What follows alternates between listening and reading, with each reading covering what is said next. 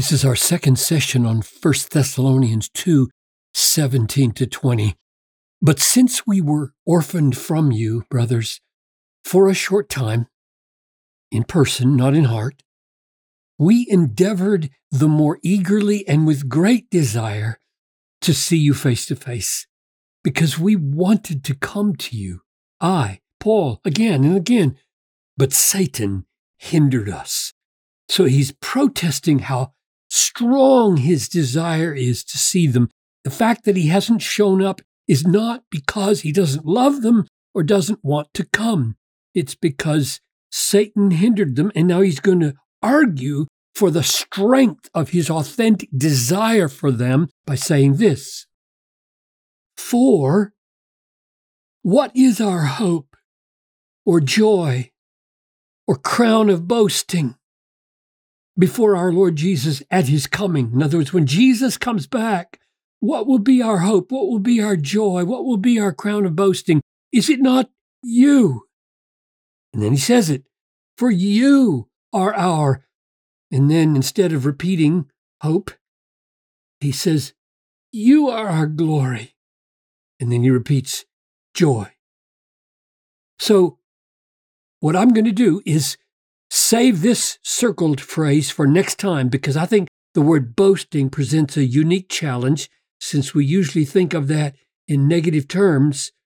What does crown of boasting mean that they are? And just focus on hope, joy, and glory. So you are our hope. You are our joy. You are our glory. So you have joy, hope, glory at the second coming. And who is the joy? Who is the hope? Who is the one in whom they will glory? Answer, you. Now here's the issue. I thought God was their joy. God was their hope. God was their glory, or Christ was their joy, hope, and glory. Now he says, you are. Is it not you? Father, as we try to understand that relationship between Christ being our hope and our joy and our glory at his coming, and Paul saying the Thessalonians are, the fruit of his labor are, how should we put those together? I ask this, that you would help us in Jesus' name. Amen. You know it's an issue because those three very words are right here in Romans. Therefore, since we have been justified by faith, we have peace with God through our Lord Jesus Christ. Through him, we have also obtained access by faith into the grace in which we stand. So, justified, standing in grace, we rejoice in hope of the glory. So there they are. Joy, hope, glory of God. Not the Thessalonians, right? Joy, hope, glory. God, God, God. So the question is, how does rejoicing in, hoping in, and finding our glory in people relate to our rejoicing in, hoping in, finding our glory in God? Philippians 3 and 4 make it plain. Rejoice in the Lord. Rejoice in the Lord. Again, I will say, rejoice in the Lord. So there's no question that central to Paul's whole understanding of the Christian life is that our joy terminates on Jesus. He is our joy, our hope, our glory. So how do they fit together? You know, my suggestion to you is that when you bump into paradoxes like this, or stresses or tensions or troubling insights like this, and you wonder, how can they fit together? Don't be superficial and close your Bible and say, oh, the Bible's full of contradictions and then go tweet about it or do Facebook or some other kind of public thing that gets you a name for how clever you are to spot contradictions in the Bible. That is so superficial. Rather say, all right, I trust the Bible. There must be a unity. I'll dig for it. And then you become something worth listening to instead of just touting the Bible's contradictory nature. It isn't contradictory. So here's what I have found. I commend this to you. And you can do this for yourself, because what you do is you just get a concordance. You do what I did. I looked up all the places where joy and hope and glory and crown and all these words come together in Paul, and sort through the data until you see things starting to fall into place. So I jumped over to Hebrews, which I know Paul didn't write, but it was a great pointer to an idea in Paul. Look to Jesus, the founder and perfecter of our faith, who for the joy that was set before him endured the cross. So why did he endure the cross? How did he endure the cross? Despising the shame, and is seated at the right hand of the throne of God. He did it for the joy that was set before him. And you could say, well, isn't that joy to be seated at the right hand of the throne of God? God was his joy. But the problem with that is he had that position and that joy before he became a human being. He didn't need to go to the cross to have that. He had that forever, eternally. The cross was endured to achieve something that would also be part of his joy. What was it? So now I'm back to Paul, and I see this. Ephesians 5. Christ loved the church and gave himself up. So that's the cross. He endured the cross for her. Why?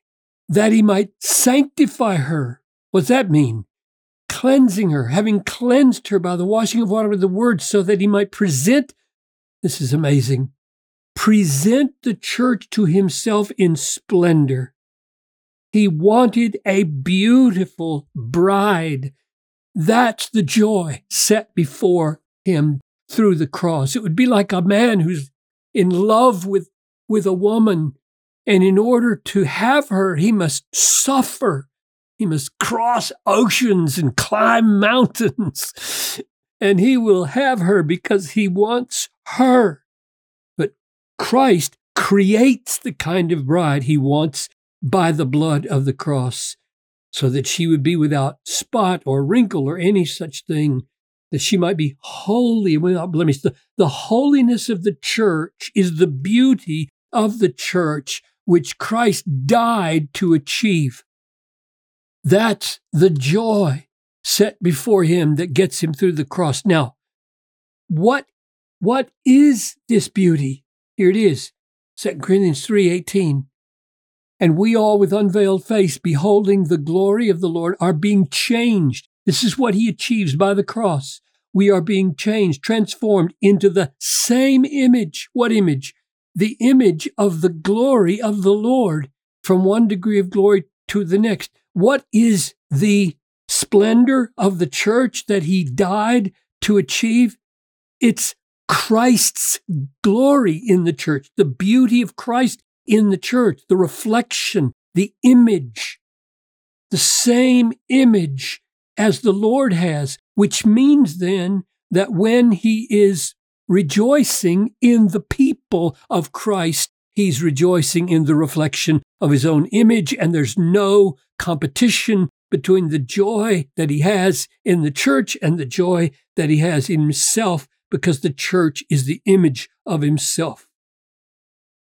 Now, I'm arguing that Paul participated in that same passion as Christ when he went to the cross. Paul lives for the beautification of the bride of Christ and will rejoice in it the way Jesus does.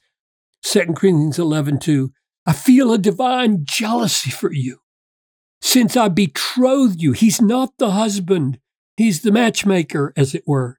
I betrothed you to one husband, Jesus, to present you a pure virgin. So Christ dies in order to make his bride beautiful and pure And Paul says, all right, you've called me into that process. I will labor with all my might to bring you a Thessalonian church that is mature and pure and beautiful at the day of Christ, so that when I present her to you, I will rejoice in her the way you do. And here it is again in Colossians 1:22. Christ has now reconciled you. This is Colossians, but you could say Thessalonians, has reconciled you in his body of flesh by his death. So he dies to reconcile them in order to present you holy and blameless. Christ died to make the body of Christ beautiful, the bride of Christ beautiful, blameless, and above reproach. And now here's Paul's participation. Him, Christ, we proclaim, warning everyone and teaching everyone with all wisdom, that we may present.